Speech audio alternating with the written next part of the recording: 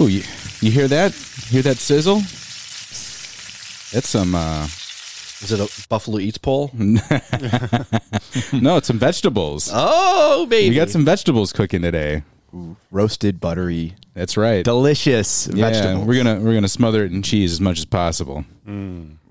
Healthy. That's good. We just had donuts, and now I'm hungry again. Yeah, you want a vegetable donut? I want a vegetable donut. How would you even make that?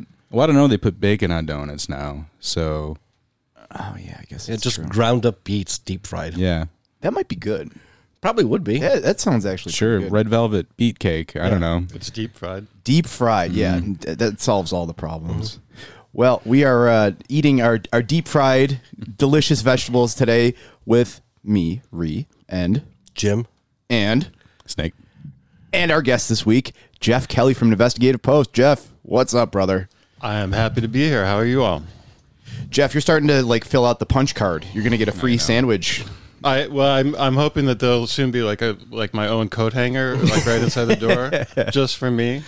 I'll walk in one day and someone else's coat will be there and I'll be like, what the Yeah, we'll hook you up. who is this? We'll get you that good coat rack. Yeah, that's right. So, guys, we got the whole crew here in the Snake Pit this week. Plus, Yeah, Geoff. it's been a few weeks, hasn't it? We've been operating on skeleton crews here and there, holding down the fort. But we're all here, and boy, is it a good week to have everybody here. Because as it turns out, there's a lot going on. Let's start here, Jim, with the snowplows. Well, see, here's the thing: is that I live in the suburbs right now, and so everything was plowed. So as far as I could tell, look at you. there was, Wow. there was no issues. Episode over. Right? Yeah. Yeah. No. I mean, Well, let me step in then. Yeah, I go. live on the lower west side of Buffalo on a one-way street that goes one block. How many plows do you think I see in a season? That's right. That many. We're not even, when you look at the annual snow plan, there's primary streets, there's secondary streets. We're not even on the secondary street list. We just sort of fall into other, Yeah. So we don't get plowed a lot generally, but this It's under the good luck column. yeah, but this last storm was particularly egregious for sure. Yeah, I mean, I'm right near Kleinhands, and good luck. Good luck trying to get your car out.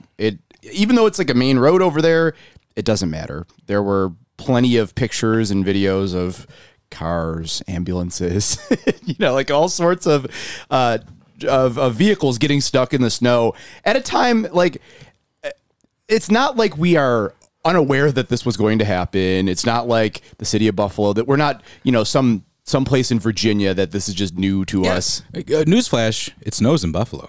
Yeah, and we're not unprepared. And as I just mentioned, I was reading the snow plan. Every year the DPW files with the council a plan saying, this is what we got, this is what we do.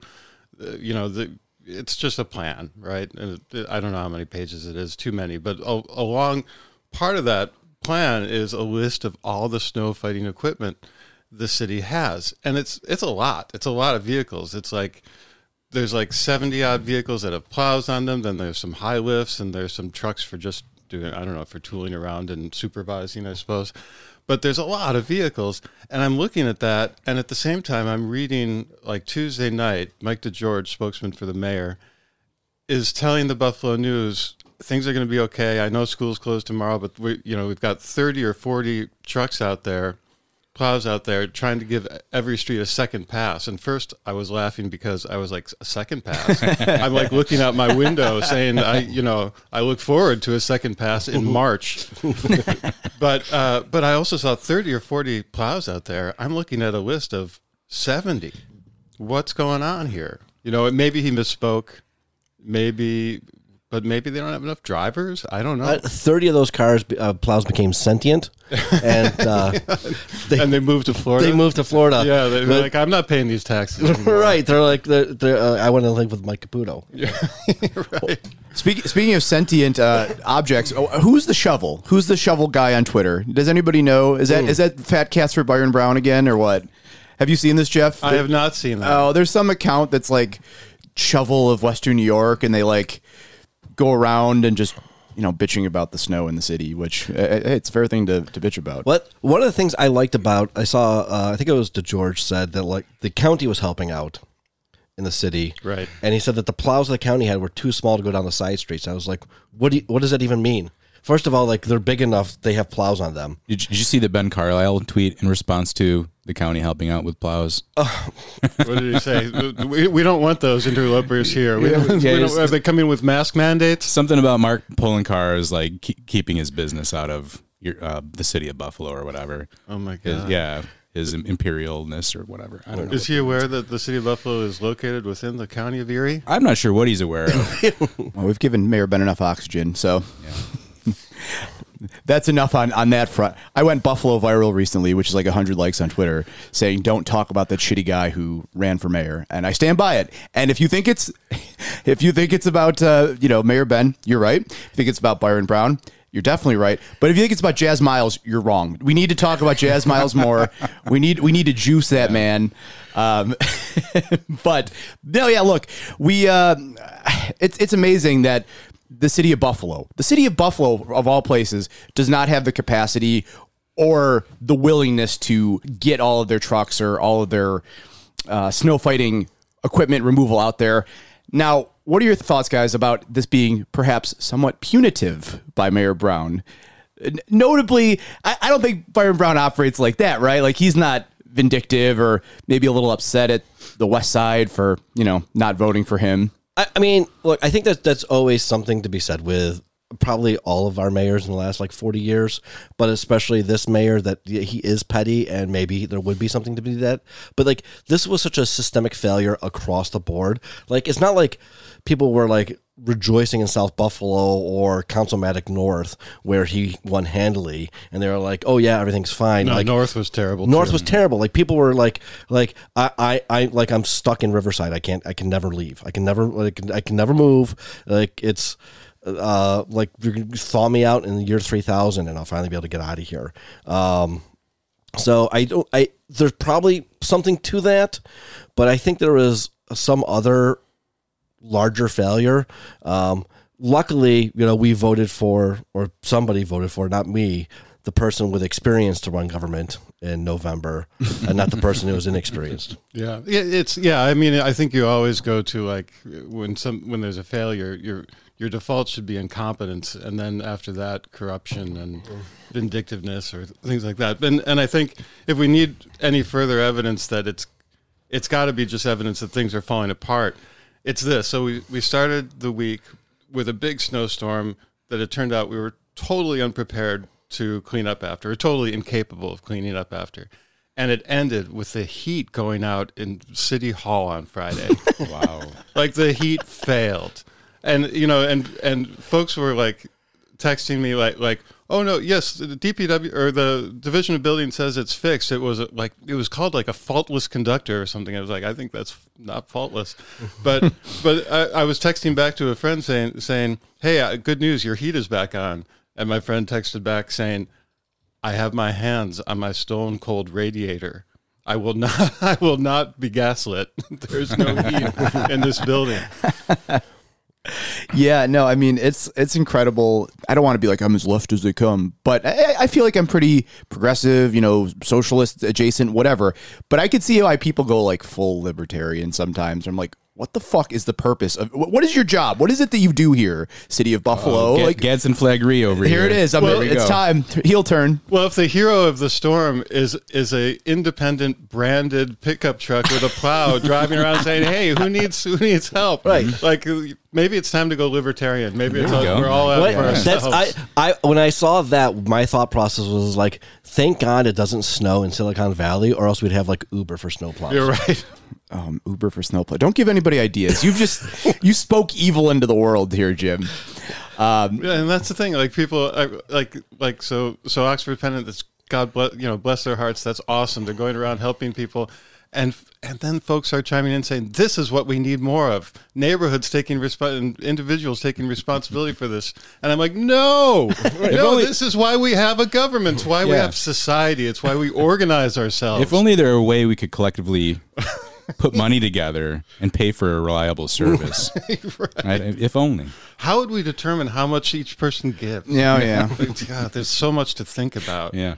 Well, one person who's advocating for personal responsibility, who thinks we're all just, big babies and we can't fend for ourselves, that would be Councilmember Ulysses Wingo. Had some interesting comments about our coddled little buffalo society here. What do you say, Jim, about did you see this? I saw it. Whatever. He's a shithead. I don't have a direct quote, but All right, we're done here. Moving on. I mean, no, he basically said you can't blame anybody in government or politics for the failure to plow the streets or clear the sidewalks. If India Walton were mayor, what would you say if the situation was the same? Oh yeah, I mean, Right. This is why we should impeach her now. Yeah. Right. Yeah. Right. Well, I will say that before, so after India won the primary, but before the general, I was talking with an elected official about her campaign and about her prospects, and he said, and we were talking about the need to get ready. Like the summer should have been spent creating a plan to govern. Instead she of course had to run and eventually lose. But he was saying, because the thing is, one big snowstorm in January, and the streets won't get cleared because they don't get cleared, and that could ruin her first term. It could doom her. So she's got to be prepared. One big snowstorm could ruin a term of a mayor. And yet, maybe just some mayors, maybe just first time. Not all mayors. Just some mayor. Yeah. Well, Not all mayors. Not all mayor. Because I saw somebody on Twitter. I think it was Drew Ludwig was taking pictures of cars stuck in the snow. He said we should do this and write down Byron Brown's name. And I was like, careful, he counsels for next election. Oh man, yeah. And credit to India, by the way. I know she was leading, her little rogue coterie of snow removal herself, and she's doing her thing. But again, we need a functioning city government to do that, not well-meaning groups of people. But moving on, more systemic failure. So here's a little update for the listeners. I got yelled at last week after last week's episode where I said I don't give a shit about the Great Northern. I just didn't care, whatever, blah, blah, blah. Well, a lot of smart people yelled at me and they said, you should care, and here's why. And we have somebody here Geoff, who also told me why I should care. And we had a little interesting conversation before the show. So, guys, sell me on why I should give a shit about this old building falling down. What's the hook? The hook is that you can't let private businesses and city government get away with letting buildings like this, whether they are giant, iconic, landmarked historical structures like the Great Northern, or City Hall where they don't respect that. Or City Hall where the heat goes out in the middle of a cold snap, or a 4-unit apartment or a 2-unit apartment building or a 12-unit apartment building. You can't let these businesses get away with allowing things to fall to pieces. It's a danger. It costs our architectural legacy. It destroys entire blocks. It causes health problems for the people who live there. It's just wrong.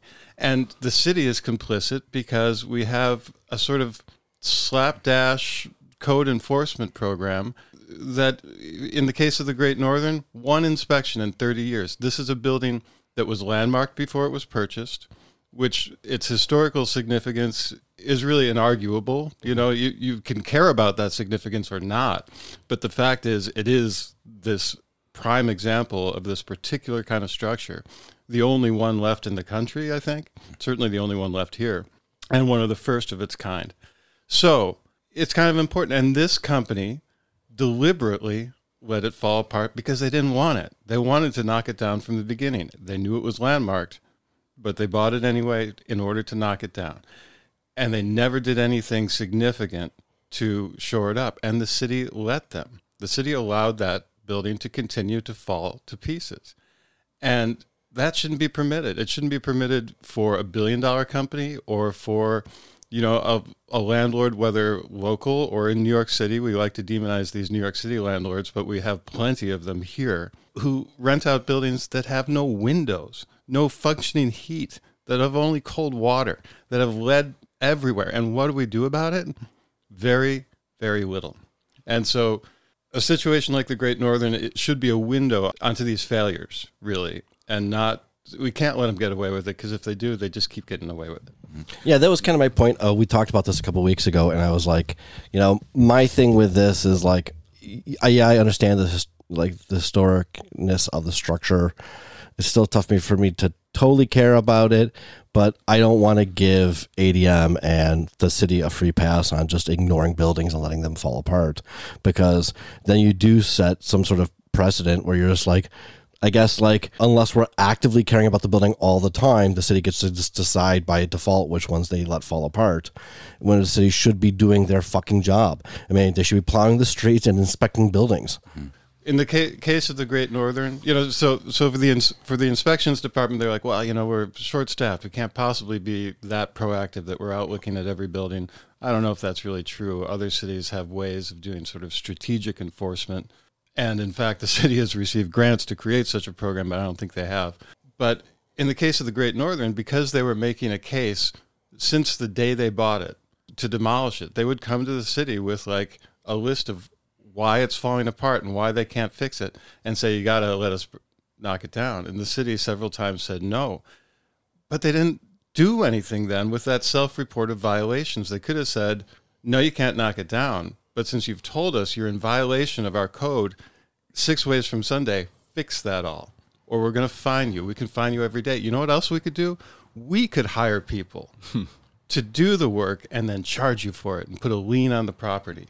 That's all within the city's legal abilities. They could do that not just with the Great Northern. They could do that with any apartment building that isn't up to code. They can fix the problem and charge the landlord. Sounds like a great way to make money. Maybe a better way than traffic cameras. Well, it's not terrible, because it used to be that the city was reluctant to put liens on property and end up in possession of them, because they ended up being basically a clearinghouse of valueless properties. But now, thanks to the Renaissance, property values are a lot higher. And it's not that. If, for example, the city had ended up seizing the Great Northern from ADM, which they're not going to do, but if they had done that, that's a pretty valuable piece of developable property right now. Down on Ganson Street on the waterfront, you could do something with that. Now, Ree, our fans kind of expect at this point stupid opinions from me, but you? From me? No, no, they expect more from you than me. Oh no, I'm going to go full Joe Rogan. I'm going to be like the dumbest guy on the show now. Oh, that's my role. Oh, nope, I'm sorry. I'm a libertarian guy now. I'm going to take ivermectin. I'm going to do it all, baby. Full heel turn. But the placard underneath my coat hanger says "dumbest guy." On the show. Oh well, maybe I've been using the wrong one. Yeah, you've been using the wrong coat hook there. Right. That's why that one's upside down. So with this whole story, I guess I was put off a bit, because whenever I see like the preservationist type arguments, my eyes glaze over. That's my personal bias, that I felt for a long time that the preservationist stuff ended up like capturing the grip of the zeitgeist here in Buffalo for so long. So I just, again, tune out. But yeah, Geoff, this is a compelling point where you have like city government just completely abdicating its duty, and likely with a financial incentive in mind at some, like they're going to let this building fall apart, and then maybe somebody buys the lot and they build on it, and the city can, get money from Sinatra or whoever. The cycle keeps going around. Well, what they're afraid of, what they have been afraid of, what Mayor Byron Brown is afraid of right now, is that ADM says, screw this. Our accountants have looked at the future costs of carrying this site. You're not playing ball with us. We're out of here. We don't have to be here. And cost however many hundred jobs there are at that milling operation. No elected official wants to be the person who loses any jobs, not even like a dozen jobs at a Starbucks, right? Let alone like one of the last big operations on the waterfront. I don't think that's going to happen, but I understand why they'd be afraid to do that. Well, and it's just like, what else are they letting, like, what else are they not inspecting? What else are they letting fall by the wayside, like you said? Lots. And it's just crazy to think about, And again, back to the top of the episode here where we talked about the city can't even plow the streets. And, how confident do you feel that they're going to check for lead in the buildings? Or, I don't know. Again, I'm only half joking when I'm saying I'm going to go full libertarian, but truly the city of Buffalo has just been massively uninspiring, and God, everything about this Byron Brown administration just sucks. It just sucks so bad. I mean, real quick, I like part of the reason why is like, now, yeah, he's been on the job for 16 years, but like, people was saying, oh, well, I don't want to vote for India because she doesn't have any experience doing this. He was a state fucking senator. Right? He had like maybe at most like 6 staff members, and his chief of staff actually probably did most of this work anyways. He had no experience in putting all this stuff together, and he doesn't have any interest in learning how to do it. So we're 16 years later, and he's just, thumb fucking his way through the job. Well, that was a bit heavy, guys. We got all worked ourselves up into a lather here. But in local news, we got some sad news in a couple different areas here. First is the Allentown Bubble Man. The Allentown Bubble Man passed away. There's some reports, Geoff, that he might have been problematic in his life. Yeah, might have been cancelable. I think some folks I know had some rather strained relations with him.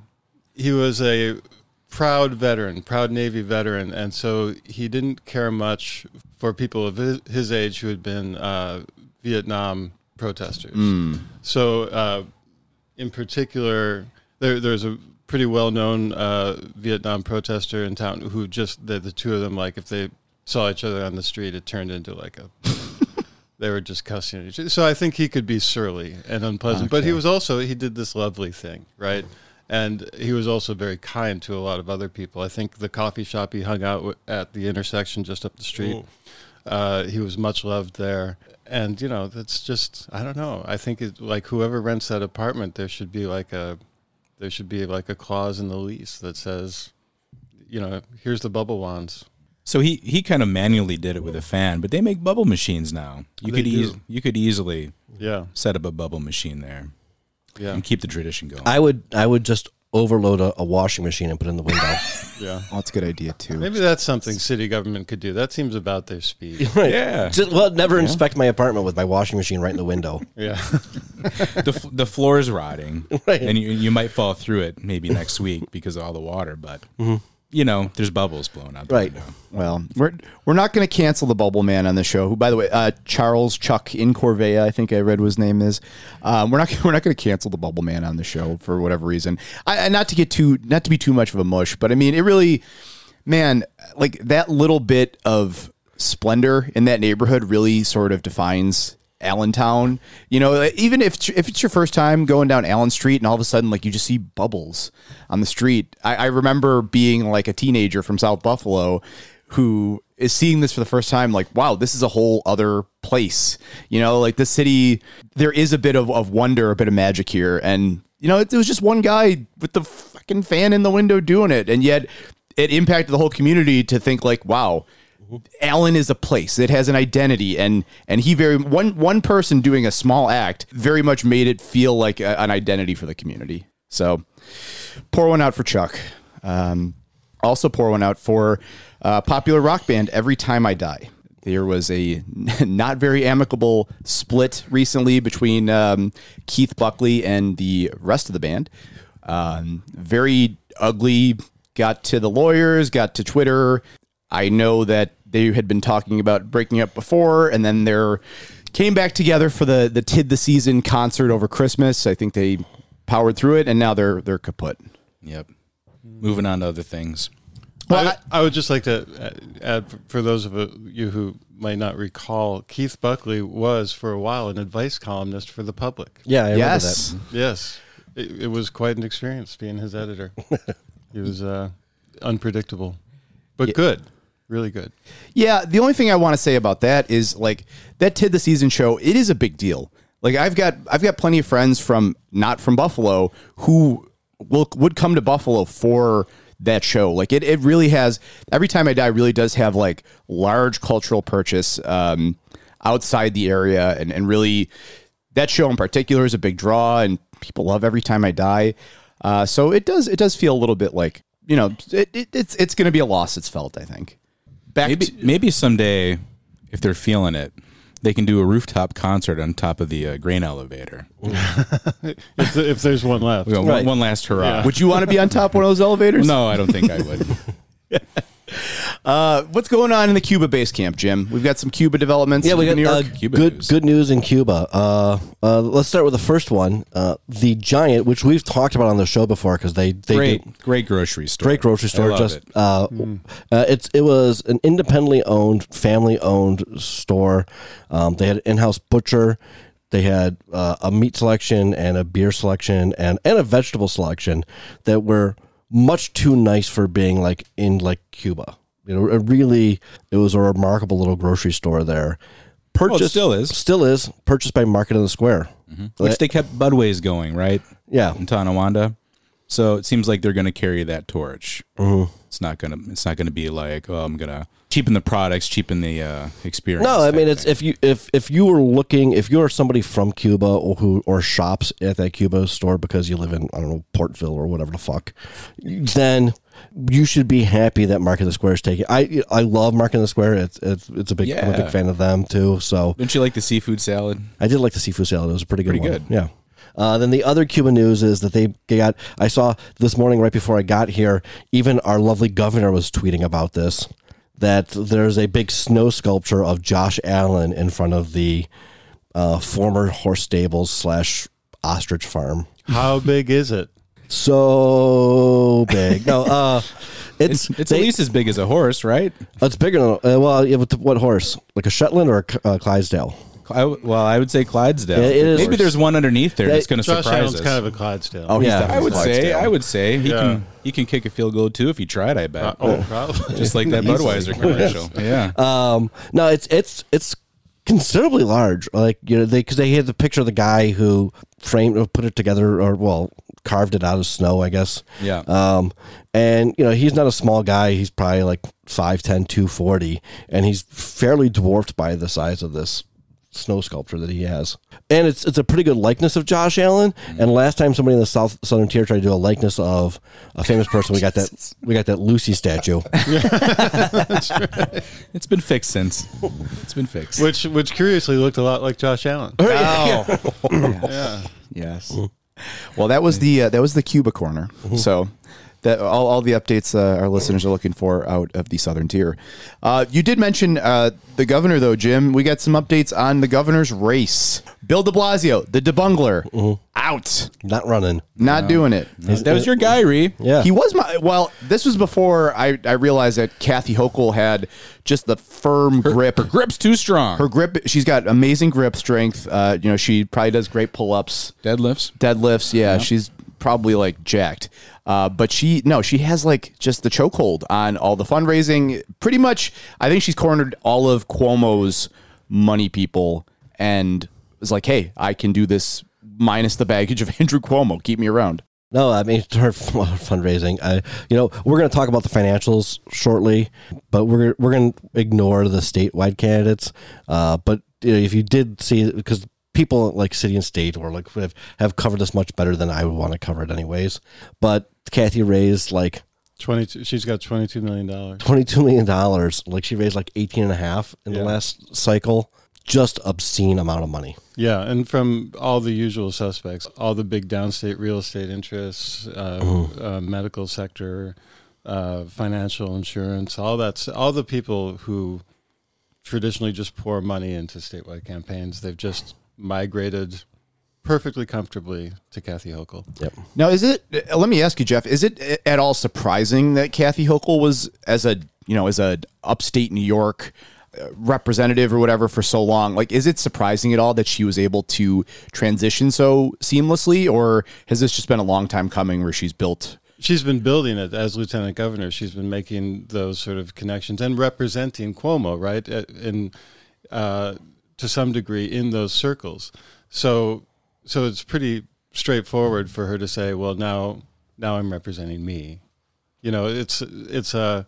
Before she was lieutenant governor, it would be unthinkable, or at least difficult. But she had that period as lieutenant governor in which she could make those connections, and she did. Yeah, no, I mean, look, on a certain level, you look at all the money in politics, and it just makes you want to vomit. And I certainly feel that way. I do feel a twinge of good for her. You know, like, again, we don't want to downplay that Kathy Hochul is New York's first woman governor, and good for her that she's able to navigate these spaces so well, which I think we kind of look past as like, hey, she is a woman in office. Like we're a bunch of dudes here, so we don't really think that direction. But she is like, and I'm not saying like, oh, girl boss Kathy Hochul, but at the same time, like she is navigating it. She is able to go in those rooms to, you know, get that kind of fundraising. And I mean, a credit to her, even in the fallen world that we live in, that she's able to navigate it. Like, all right, I got to hand it to her. Mm-hmm. So it looks like she had some positive news this week with the budget, the money windfall from the federal government, right? What it looked like, a bunch of school funding is going to go up, that type of thing. I know we don't have it on the board. Yeah, no, I thought the average school district should expect like a 10% increase in funding from the state. So a lot of social spending in this budget, right? I mean, she's getting the best of both worlds. If it's a year that you're running for office, she's got more money than she knows what to do with, which most doesn't happen with the states very often, especially New York State. So she's able to increase spending on certain programs. One-off, she's not making a lot of annual expenses with this, but it happens to be an election year, so it's a perfect timing for her. But then she's also able to do some tax rebates or tax refunds or cuts for people. So people are gonna be like, oh, I get more services and I don't have to pay as much as taxes this year. This Kathy Hochul, she's a genius. Right. She also, by the way, gave substantial funding increases to the Office of the State Comptroller and the Office of the State Attorney General, both two political rivals of hers, right? Who have opted not to run for governor. So, you know, curious, smart. Wonder how that is. It is very smart. Well, I think that's a good pivot here, guys, to our vegetables, our roasted buttery goodness here. We are looking at the financials, which longtime listeners of the show know that we like to do the deep dives on the campaign financials. Why? Because we're sick in the head. You find some interesting things in there. You might find some drama, some hot gossip every now and then. The hot goss. We are all about the hot goss. But yeah, we're a bunch of sickos and freaks for it. We love it. We can't get enough of it. But it is interesting. And look, I get it. You see like, oh, campaign fundraising or whatever, and maybe your eyes roll in the back of your head. Maybe, you know, your tongue just wags out. You're like, oh, I don't care. But I think we all agree here, gentlemen, that it is important, in fact, to know who is getting money from where and why, and sort of parse that out to read the tea leaves about what's happening politically in the area, in the state, etc. So that's my preamble. Jim, you have been doing the yeoman's work here. Give me the goods. This year is a state and federal election year. So it's the statewide offices, it's the assembly, it's the Senate. It happens to be governor this year. And then, you know, you've got the federal offices are up for election, the House and Schumer Senate seat. I didn't look at the FEC. Didn't focus on the federal stuff whatsoever. We don't have candidates in those federal elections yet, as far as like contenders. So it's tough to see, you know, there's no reason to expect that Jacobs has done anything, for instance, to ramp up fundraising. And those FEC filings are slightly different than the state filings. The state filing, though, there's the periodic January one that is due on January 15th. So today's the 23rd. It's a perfect time to look at it. So I just want to go over, we'll do them in number order of what number the district is. And we'll start with the Senate, which means for locally, that means the 59th with Pat Gallivan. Senator Gallivan, the real chairman of the Erie County Republican Party. Oh, I thought we were going to start with one and go through every. Well, that's the extended. That's for the Patreon only. Okay. That's for the real sickos, right? Okay. No, like I said, the real Erie County Republican chair, Pat Gallivan, and he actually amended his filing yesterday. So it's a good thing I had the flu last week and I couldn't check earlier, or else I would have missed out on his filing. He raised $78,000 this last 6 months, and he ended up with like $115,000. He spent almost as much as he raised, which is a lot of money to spend in an off year. Now he has a safe seat. You know, you could run a fucking dog, and as long as it's got an R next to its name, it'd probably win that Senate seat. And I hope next time they do. Right. They already did. Yeah. as far as like independent individual donors, nothing really stuck out as like, wow, that's strange that person would give money, or nobody gave anywhere near the limit yet. As far as like corporations, New Wave Energy Company, which is located downtown, gave $3,500. Now I didn't see them on anybody else's filings, which is shocking to find a corporation that gave money to somebody locally and it wasn't Tim Kennedy and not anybody else. Yeah. But $3,500 puts them very close to the $5,000 limit that they have for. So it'd be interesting to see if they do try to give any more money out this cycle, who they would possibly give it to if they're going to give $3,500 to Gallivan. Do you think that might be like a friend or family connection? Could be.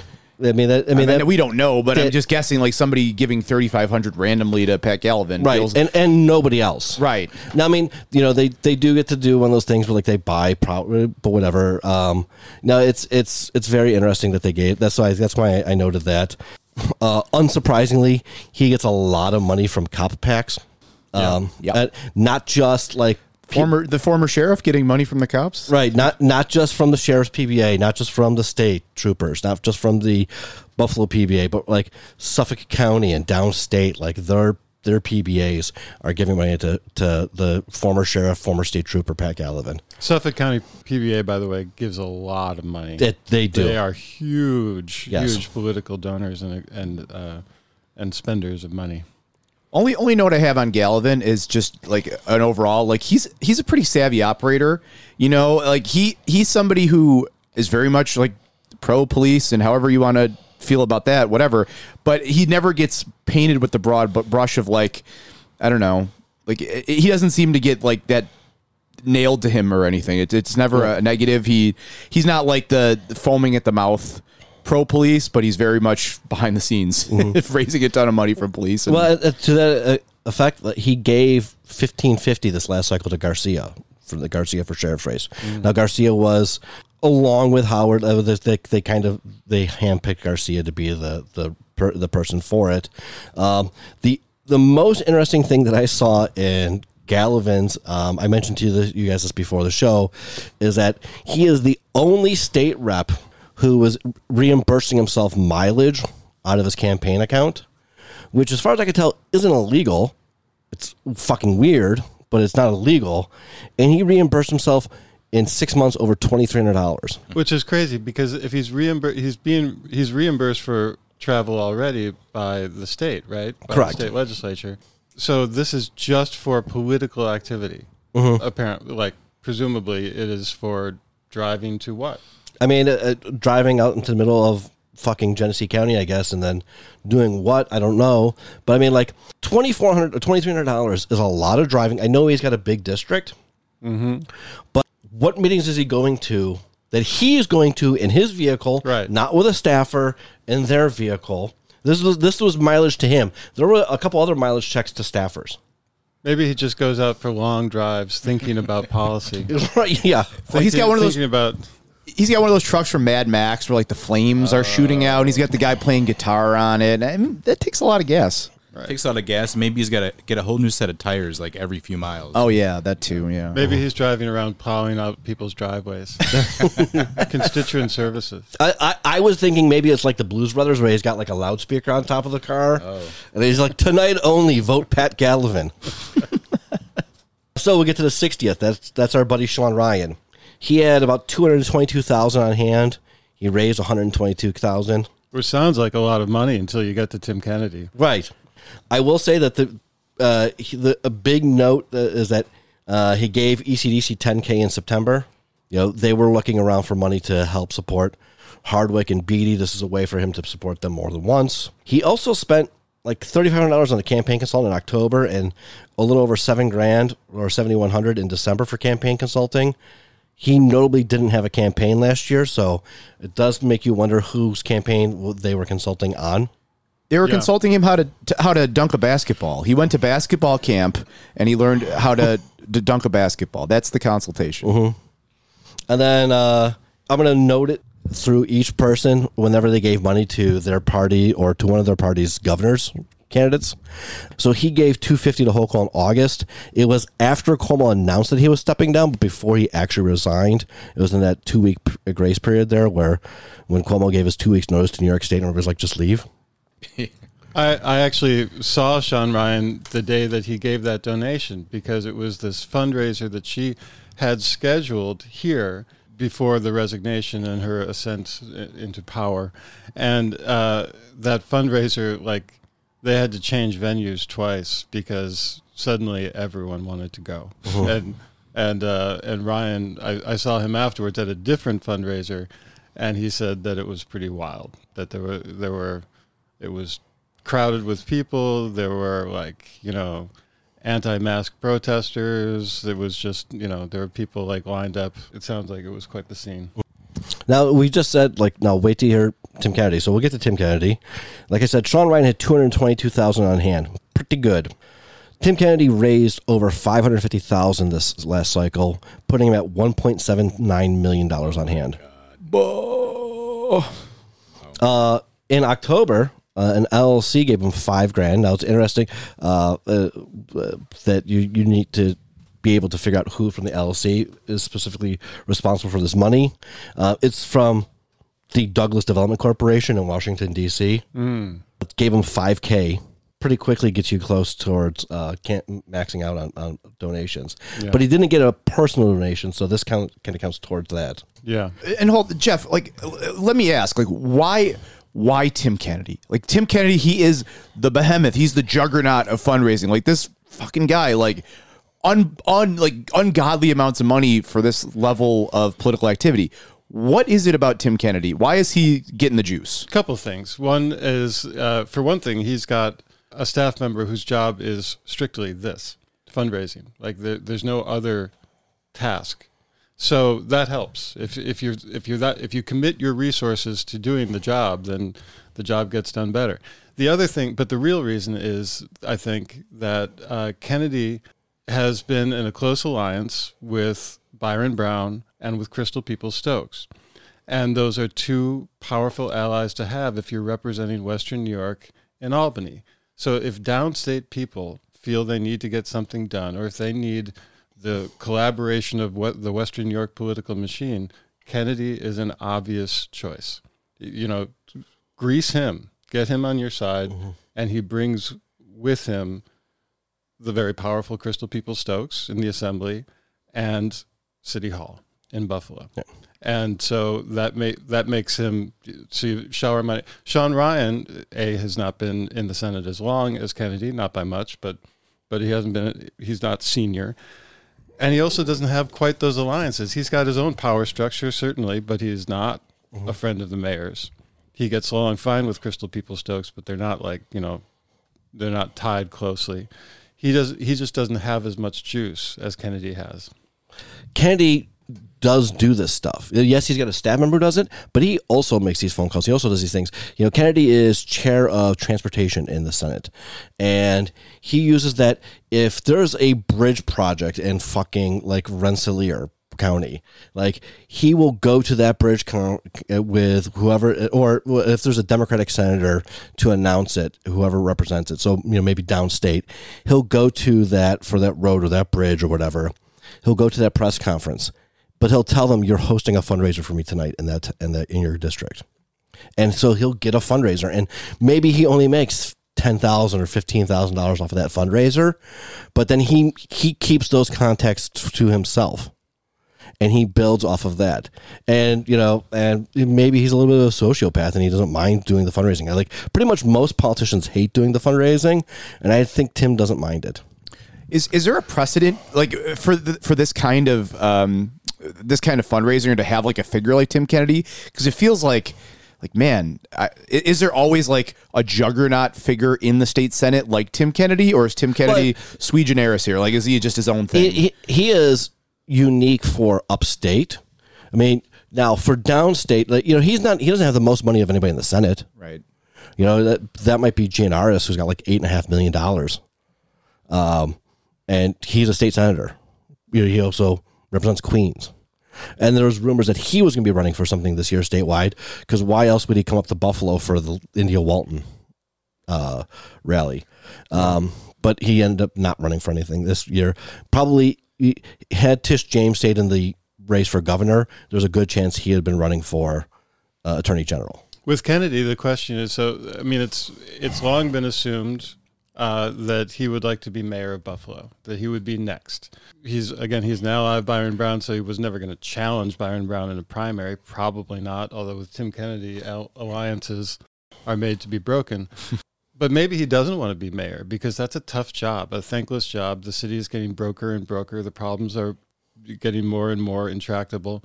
Being a powerful state senator from Western New York, the last time we had a really powerful state senator, well, there's George Maziarz for sure, immensely powerful. But from Buffalo was Walter Mahoney in like the 50s and 60s, and he like just ran everything. He's a Republican. Maybe that's what Tim Kennedy's goal is now, is to be that guy who controls the flow of downstate money into Western New York. Yeah, and it can't be understated, like these kingmaker figures. You know, Tony Masiello famously has been one just because he had so much money in his campaign account for years and years. Tim Kennedy is likely going to be the same way. Like even after he's done in the Senate, I'm sure he will have money for years to come. Will support campaigns that, you know, you're going to get a lot of the same because a lot of this money just gets plugged back into the same kind of people, and it's just the cycle goes on. But it's important to note that, hey, Tim Kennedy is the guy who he's got the juice, he gets the grease, and gets a ton of money. So you want to go a little bit more into, was there anything that jumped out at you about his financials? Jim? Yeah. So it's interesting. He gave over a course of 3 separate donations to Hochul since he's become governor, $8,500, a 5K, a 2,500, and a 1K. Interesting because, you know, this is where I lean into maybe you're right, Geoff, that he wants to maybe that is what he wants to do, is be a state senator as a power broker. He gave $6K to Tom Perez. Wow. Whoa. He gave $25K to the Democratic Senate campaign committee, which makes sense. Tom Perez, reminder, was the head of the Democratic Committee, National Democratic Committee. Right, and running for governor of Maryland. Yes. Now, he did spend, interestingly enough, and he did say it was meals, $1,000 in one day at Hutch's. Now, when you've got almost $2 million.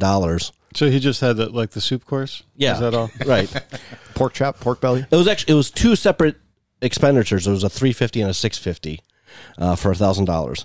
And then I just mentioned how Sean Ryan spent, like $10,000 on campaign consultants over 2 expenditures, even though he wasn't running a campaign.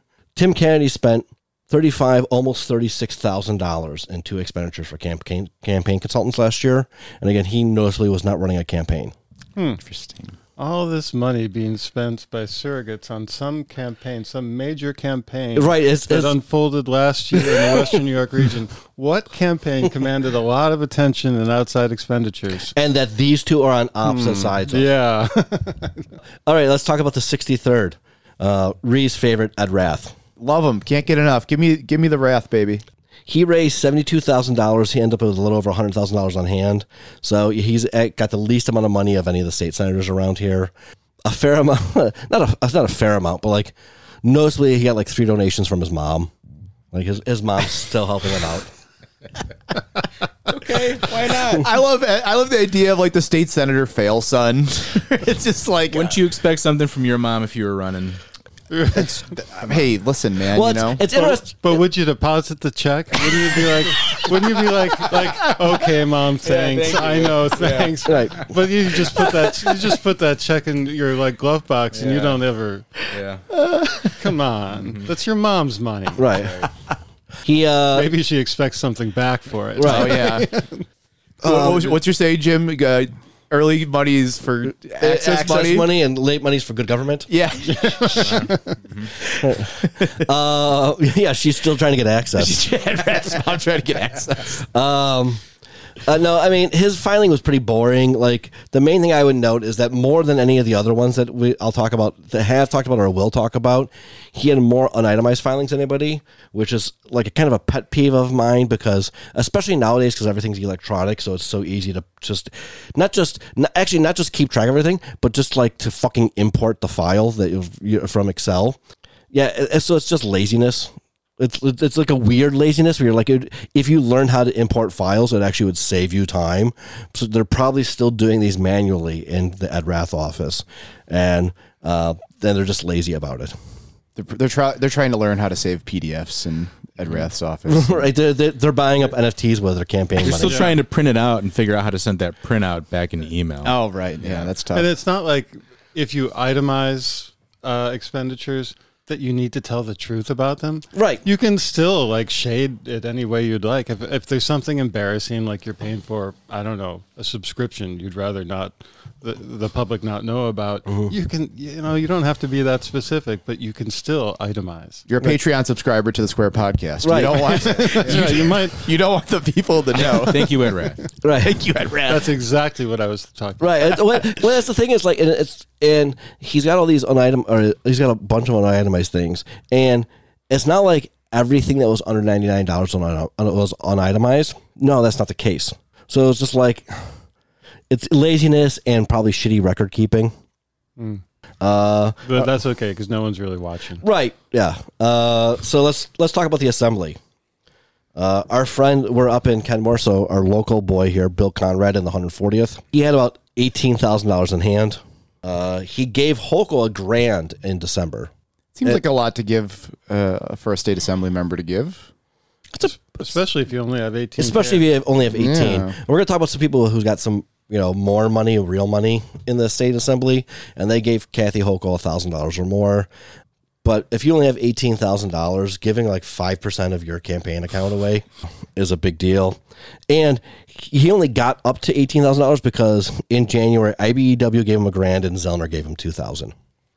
To top him off again. Basically to get him back up over where he was, so that he'd have more at the time of the filing than when he had the beginning. Is now help me out here. Is Bill Conrad, is he not like obviously he's not a fundraising maven, but is it the district not being one where, you need to grease the wheels on it too much, or is it just that, It's an assembly seat. It doesn't matter. Once you're in, you're in. Right. Yeah. I mean, he's got an assembly seat, and of the seats in the area that Republicans might target to take over, he's probably lowest on the totem pole. Yeah. It'd probably go Burke, Wallace, like tied, then McMahon, then him. Got it. Yeah, I think that's right. Oh, boy. All right. Let's talk about Crystal. Let's talk about Crystal. She raised $165,000, so she had about $260,000 on hand. Fair amount of money. Yep. She is also, by the way, there's a independent expenditure PAC associated with her that was formed this past summer called, I'm now forgetting what it's called. Shoot. Equity PAC. Equity PAC. And it is run by Crystal Rodriguez, who works at Buff State, used to work in City Hall for Byron Brown. Her husband is Philip Dabney, who's now a new city court judge. And Equity PAC is basically going to be spending money on making sure that the adult use cannabis program that Crystal People Stokes helped usher through reflects her priorities, I guess, which is to say, equity for populations most affected by anti-cannabis laws. So people are giving money to that too, and that is also spending money. There's a report this cycle for it. So that kind of like ties into Crystal People, right? Because she's in control of that.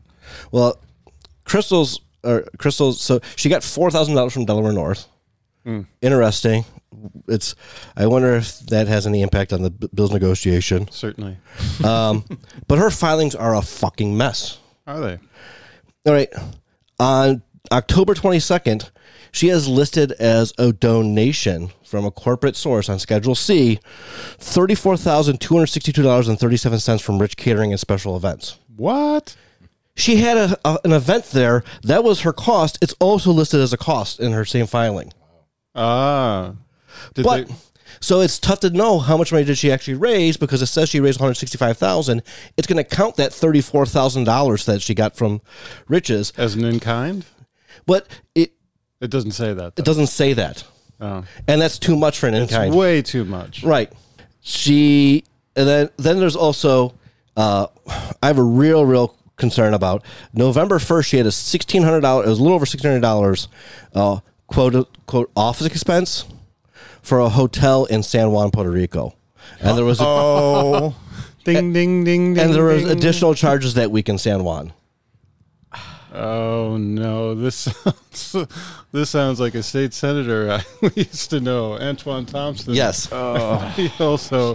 He also took off to the Caribbean, right? And Right, on, and this was, campaign money. Shortly after, there was, now there was plane ticket expenses, so there was travel, and she is, majority leader of New York State Assembly. It's perfectly reasonable for her to travel for her position. And even to travel to Puerto Rico. Even to travel to Puerto Rico. That makes more sense than traveling to say, for example, the Cayman Islands. Right. Or, right. Barbados. But, and I'm not saying that the hotel expenses weren't legitimate. She could have been, as majority leader, in Puerto Rico with other members of the assembly. For a conference. For a legitimate expense. It's not an office expense. And the other expenses for the hotel and that also listed as office expenses in San Juan that week. That's not what those are. But here's the thing. This gets back to what you said earlier with the Occam's razor. Like the simplest answer is incompetence. Here's the thing: so let's just assume that this is all legitimate. There's a conference, and a bunch of people go, a bunch of assembly members, maybe a few state senators, who knows, go, and there are meetings, but there's also, you're in San Juan, so very nice. What if you're poor Bill Conrad, and like Crystal Peoples-Stokes is like, hey, so there's this conference, and you should come. It's going to be a lot of fun. We're all just paying for it out of our campaign accounts, and Bill Conrad's like, oh. I would, but I just gave $1,000 to Kathy Hochul. And that's pretty much you all have fun, that's though. That's pretty much my walking around money for the month. You guys have a good time. What about the poor assembly members who don't raise enough money? Well, and Jim, all right, help me out here, because look, obviously Crystal, Crystal Peoples is somebody who has a lot of cachet. Clearly, one of the most powerful members of the state assembly. Obviously, with the cannabis, with Marta pushing everything through. I mean, she was really very much the straw that stirred the drink on that. Is it unusual to see then, somebody so powerful having such poor financial campaign management? Is this commonplace, or is this it's kind of commonplace? I wish it was less commonplace in New York State, but as Geoff has alluded to a couple of times, it really doesn't fucking matter. Nobody complains. People can listen to this podcast and listen to me whine about it. And, maybe Crystal will go in and amend her filing and it won't say office expense, please. I mean, it reminded me of, it was 10 years ago when the Republicans unexpectedly held the Senate. And Mike Ranshofer's, whoever it was doing his campaign finance, he paid for a hotel for his staffers in Albany, and they listed the expense as YOLO.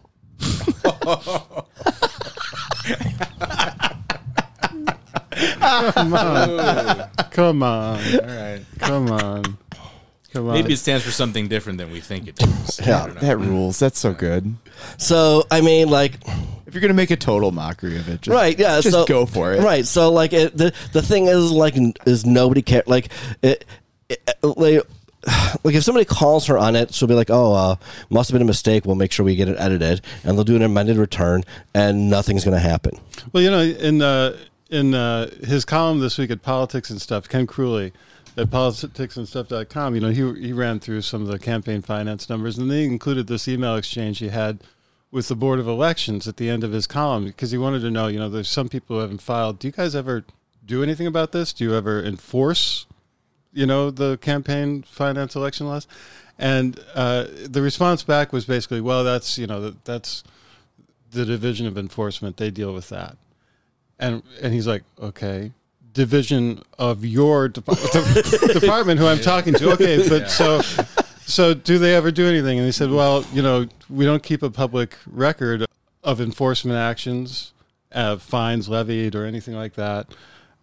You could, if you wanted to, foil for individual candidates, their committees, and see if they've been. And it's always like this with the Board of Elections. There was a guy, Mike Rizzo. You may be familiar with Mike Rizzo. So he filed a complaint with the Board of Elections this past election cycle about Byron Brown's campaign, saying, listen, they're taking money from not-for-profits who have no business giving money. They are taking they're taking more than the contribution limits allow from certain people, and they're not identifying the owners of LLCs, which you're supposed to do under state law.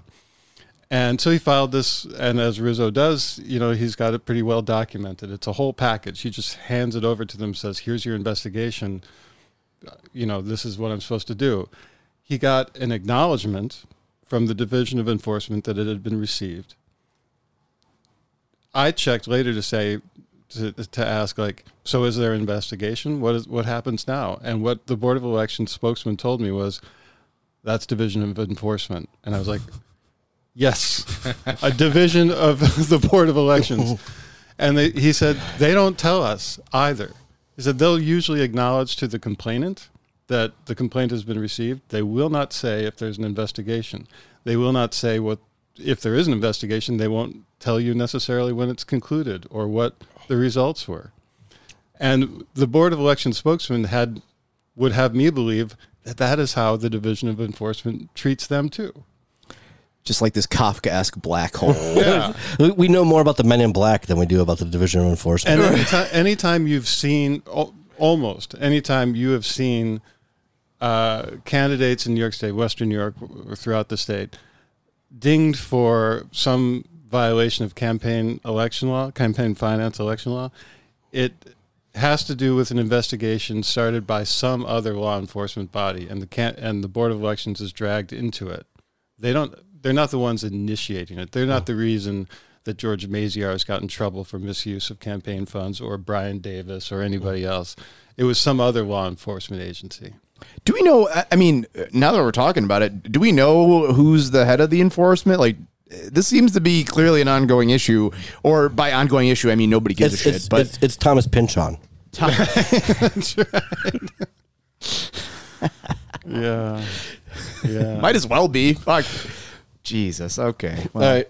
So that's all I have to say about crystals. Is please go amend your report and don't say office expenses for a hotel in San Juan. Just put YOLO. Put YOLO. Put YOLO. It worked for Ransel-Hofer. 142nd. It's Burke. He raised $22,000. That left him with $62,000 in his pocket. Now I know when he proposed his much derided COVID thing, there were some people on Twitter who were like, "Oh, he's just in the pocket of insurance agencies." He had one donation for like $100 on Schedule B, and it wasn't from an insurance company. He's definitely not in the pocket of big money. He actually, more so than anybody else, most of a large percentage of his donations came from small donors. He's really doing that. So he's the anti-Kennedy. He's basically he's the anti-Kennedy. He donated. Oh, by the way, because as I'm mentioning this, Conrad gave Hochul money. Crystal did not. Burke gave Hochul money. He gave her a whopping $50, which is more of like, that's like giving somebody a quarter, like actual change as a tip when you go out to a restaurant. I noted that's half what he gave to Randy Hoke. I think Randy needed it more. Yeah. That's just a sidebar on that, Jim. It's a little interesting that you identified his seat as one that could be, up for grabs, or that they could be vying for the Republicans. Tops on the list. Yeah, right. So what's weird to me is why wouldn't you want to be currying the governor's favor on that, or is it just something where realistically, with redistricting, he's probably more interested in the speaker and the majority leader's favor. And in his district, as in many districts in Western New York, having the governor on your side is not necessarily a good thing. His problem is that it's a district that is purple, and the people who are lending the red to that are very, very anti Cuomo, and there will be anti Hochul too. Not all of them, because he's got some of her native ground there, right? But no, he's got the most purple district in the area. If I'm DAC, Democratic Assembly Campaign Committee, I'm looking at his filing and going, we are going to be spending a ton of money in that district this year. Speaking of somebody who's also always being challenged, Monica Wallace, she raised a little over $51,000, so she has over $100,000 in the bank now, which is her best filing that she's ever had. That's not in a non-election year. But other than that, her filing was pretty boring. I don't know. She raised some money, spent some money. Nothing was real crazy. Her filings look clean. much to my disappointment, there was nothing fun there. Now, for Burke and Wallace, again, two seats that, are going to be hotly contested. Is the fundraising on par with what you'd expect for seats that are going to be, under, they're hot, basically. Is the fundraising matching the level of what you'd expect, or is it? Well, this is Wallace's best off-cycle fundraising. Yeah. 51,000 is pretty good for her. And she didn't really spend anything. Like I said, she raised 51,000. That put her up to 102. I would say that, you have to objectively say that Burke's 22,000 is disappointing. Yeah, because he is going to get a vigorous challenge. Joe Larigo possibly is going to challenge him for that seat, and he'll come with, all the financial and political weight of the Republican and conservative parties. Mm-hmm. So he won't have any problem raising money. All right, let's talk about everybody's favorite Mike Norris. Love him. Can't get enough. He raised 62,000, so he's got about 184,000 in the bank. Where's his district, by the way? It's Amherst, Newstead, Niagara County. Okay. So we're only covering people who have some of Erie County for the Assembly, Senate districts. He has one of Geoff knows this is one of my pet peeves. An unitemized dump. As much as I dislike the regular unitemized, where you're like, oh, I spent $40 here, but I'm not going to tell you what I did with it. He had a dump on January 14th that was over $7,000 and just said it was just unitemized. So that means that all the expenditures in there have to be $99 or less. But again, that means somebody is manually putting this in as opposed to just transferring files and sending them over, and they were like, fuck it, we're not going to keep track of all this stuff. Mike Norris, who is at the heart of the investigation into George Maziarz for misuse of campaign funds, and he just can't even, he ended up taking 3 immunity deals, and I think, to testify against his old boss, and he still can't just take the time to. The worst thing that he's got on his campaign finance is that he has on Schedule B, which is where corporation money is he's got a $99 unitemized. You can't do that with the corporations. Just lie and put it on Schedule A. Don't put it on Schedule B, because corporations are beholden to a $5,000 limit to all candidates. It's from a corporation. You knew enough that it was from a corporation, so you know who it's from. Don't put it on itemized. Don't put $99 on itemized. Yeah. These campaign finance rules, by the way, it feels very much like the whose line is it anyway of the rules are made up and the points don't matter. Unless apparently you do get dinged for it, like a Maziarz or, it's so fascinating to me, how much people really don't give a shit, but every once in a while somebody just gets completely dragged. It's fascinating. Right. Well, in the cases of Maziarz and former Common Council member Brian Davis, so they end up getting dinged for misuse of campaign funds, but it's kind of like getting Al Capone for not paying taxes. That's not really why they're the focus of investigations. The things that they were being looked at for were much bigger than that, but that's what they could get them on. All right, let's talk about Angelo Morinello. Can't talk enough about him. Well, we're done. He didn't file. So. All right. Nothing to see here. Literally nothing to see here. Literally nothing to see here. At 146, Karen McMahon, she raised $8,075. Fucking Tim Kennedy shits that out before he has a coffee. Yeah, he does. Luckily, she spent pretty much nothing. She had $59,000 on hand. She did give Kathy Hochul $1,000 in December. So you think Bill Conrad, who raised $12,000 and gave 1/12 of that away, she only raised $8,000 and was like, I guess you get some of this, Kathy. That's another district where I hope Dak is ready to spend some money. I mean, what's the district, Jim, for the listeners who? It's pretty much Amherst. It's Amherst. Okay, so Amherst, it's going to be a dogfight out there. You're thinking? I mean, depending on who the candidate is. Yeah, that's the thing. It depends on who the Republicans line up. Right. It could be if they find someone good, someone with with popular appeal and who is not stained by too much Trumpism. It's increasingly Democratic out there. The enrollment keeps growing. Right. But it's still it's nothing like a safe district. No, I mean, Dak has pumped money into that district in the past. I mean, this was Ray Walter's district at one point. Yeah, Ray Walter. Wow. There's a name. Judge Ray Walter. Judge Ray Walter. My apologies, Judge. So let's get to the 147th. Crazy Dave DiPietro. Now, he's so crazy. That's the cheese on your vegetables. He's so crazy. He didn't file in January, but for some fucking reason, he filed off cycle in December when you don't have to file. Yeah. And I'm assuming he's just like, that's close enough.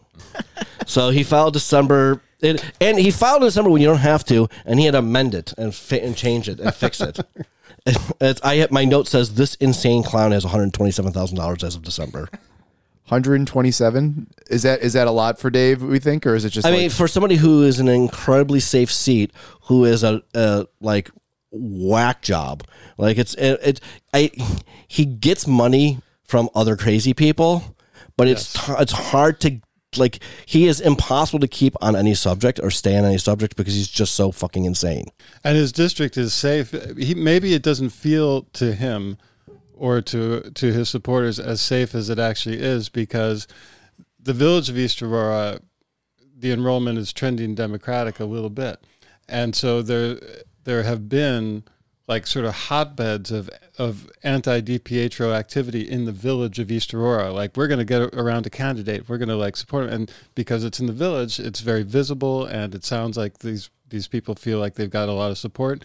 But then when it comes to election day, the rest of the district just sort of like pours in Republican votes. And it's just, in the district, there are a few sort of concentrations of Democrats. There are some in the village of East Aurora, and then you can go down further south into like villages like in Evans and stuff. Mm-hmm.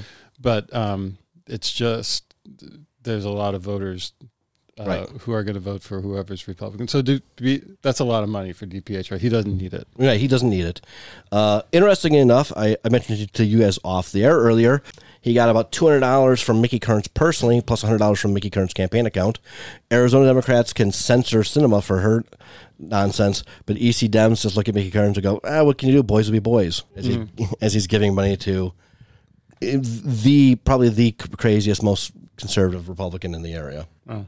One of the donations, and I you know what, Rob Galbraith, I need your help on this. I need you to look channeling Rob. I need Rob Cat to help out. DiPietro got $200 from Central Baptist Christian School in Yorkshire. Now, I'm not sure if private schools can give money to political campaigns. Central Baptist what? Central Baptist Christian School in Yorkshire, New York, and Delavan. Well, I'm not familiar with the institution, I'm ashamed to admit.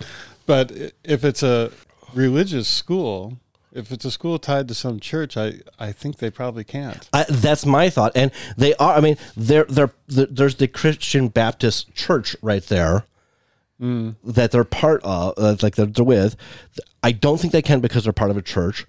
I assume that if they receive money from the state or any kind of federal assistance for any of the education they're receiving, they can't give money to political campaigns. Right. It was only $200. If I was Dave DiPietro, I wouldn't have reported that and just gave it back and be like, please don't. Yeah, like, thank you, but I have more money than I need for my account, for my campaign account, for my safe district, and you're going to get yourselves in trouble. It's almost like if people looked into that sort of thing, like for me, it's not that individual donation. It's more of like, if you're accepting that one, what else are you accepting that maybe needs to be looked at a little closer? The other thing that needs to be looked at closer is most of his business donations, and the vast majority, all have the exact same address. They have different names, but they're all Suite 700 at 295 Main Street. That is Carl Palladino. Hey. Yeah. And then, no, that's the last Republican we're going to talk about. I've only got one more assembly person to talk about. And as I kept bringing up, this Democrat gave to Hochul. This Democrat gave to Hochul. I don't know if you guys did notice, but literally no Republicans gave any money to Lee Zeldin running for governor. So they might be out there saying the right things with former Erie County Chairman Nick Langworth, the current state Republican chairman, saying like, oh yeah, we're going to rally around Lee Zeldin and we're going to return the Republicans to the governor's office. But clearly they do not believe he's got a chance in hell because they won't give him one red cent. Nobody believes in the legend of Zeldin? Wow. Wow. Jeez. I think we got a new shirt. Yeah. Legend of Zeldin. Legend of Zeldin. Yeah, make a golden fortune on that. Last person up is John Rivera. He has about $18,000 on hand, which, just like his similar freshman counterpart, Bill Conrad, they about the same amount. Other than that, you know what? Good work, John. Your report was really boring. I kind of fell asleep reading it. Like there was nothing bad in there. There was nothing. You know, everything was itemized. Everything made sense. You know, That's someone who knows how to work a spreadsheet. yeah, Former bank manager. right There. Yeah. So there was nothing questionable there. There was no YOLO expenses or anything like that. Yeah, no, I mean, John, savvy guy. He obviously, you know, comes from political family who had their political operations always been pretty tight. Dave Rivera and John seems to be just smoothly chugging along. Yeah. Well, he's filled out a lot of campaign finance reports for other candidates Right. too, I think. So he, Yep. he knows how to do it. Yeah, and you know what? And if you're somebody like who's in a pretty safe district like John, or potentially DiPietro, one of the only things that could harm you would be if somebody actually took and ran with this and got you in trouble with these, because you might lose a primary over it.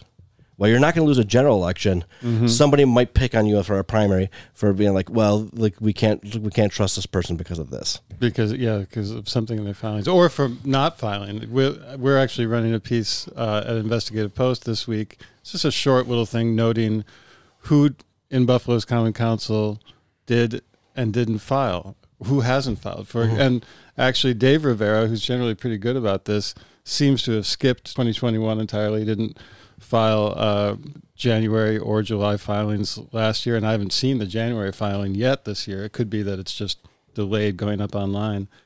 2 council members haven't filed since 2019. Rashid Wyatt and Ulysses Wingo haven't filed since the last time they were on the ballot. You know, And you know it's unless something's changed, which it's been a while since I was a treasurer for a campaign. Unless something's changed, if they tell you that they don't know and any correspondence must have gone to my treasurer, that's bullshit. Because on the campaign, when you start the campaign, the email address for the candidate goes in there as well, and the State Board of Elections will reach out to the candidate to say, so you know your treasurer has done this and fucked this up or not done this. yeah.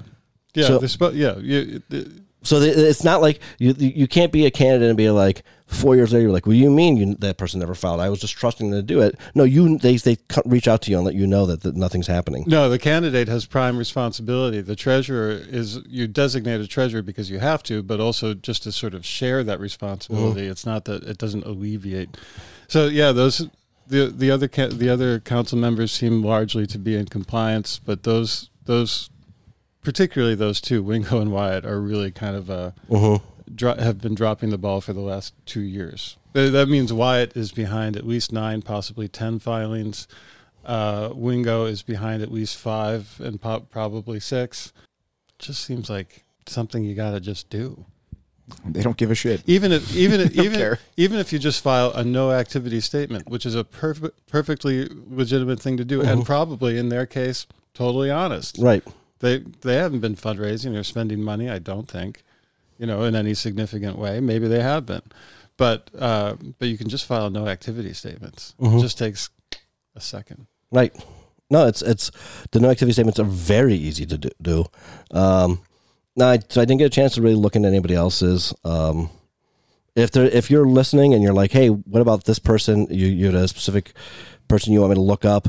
Hit us up on Twitter, and I'll take a look. I'm feeling a lot better this week. No activity statement is what I thought I did on Saturdays. Hey-o. Yo. Got one in. Well, this has been some delicious vegetables, friends. This has been good stuff. It really rounds out the meal, makes you feel just better about yourself. So Got your fiber. got your fiber, flavor. keep you regular. That's what we do here. We keep you regular. So, hey, thanks for listening. Geoff, thanks for being on.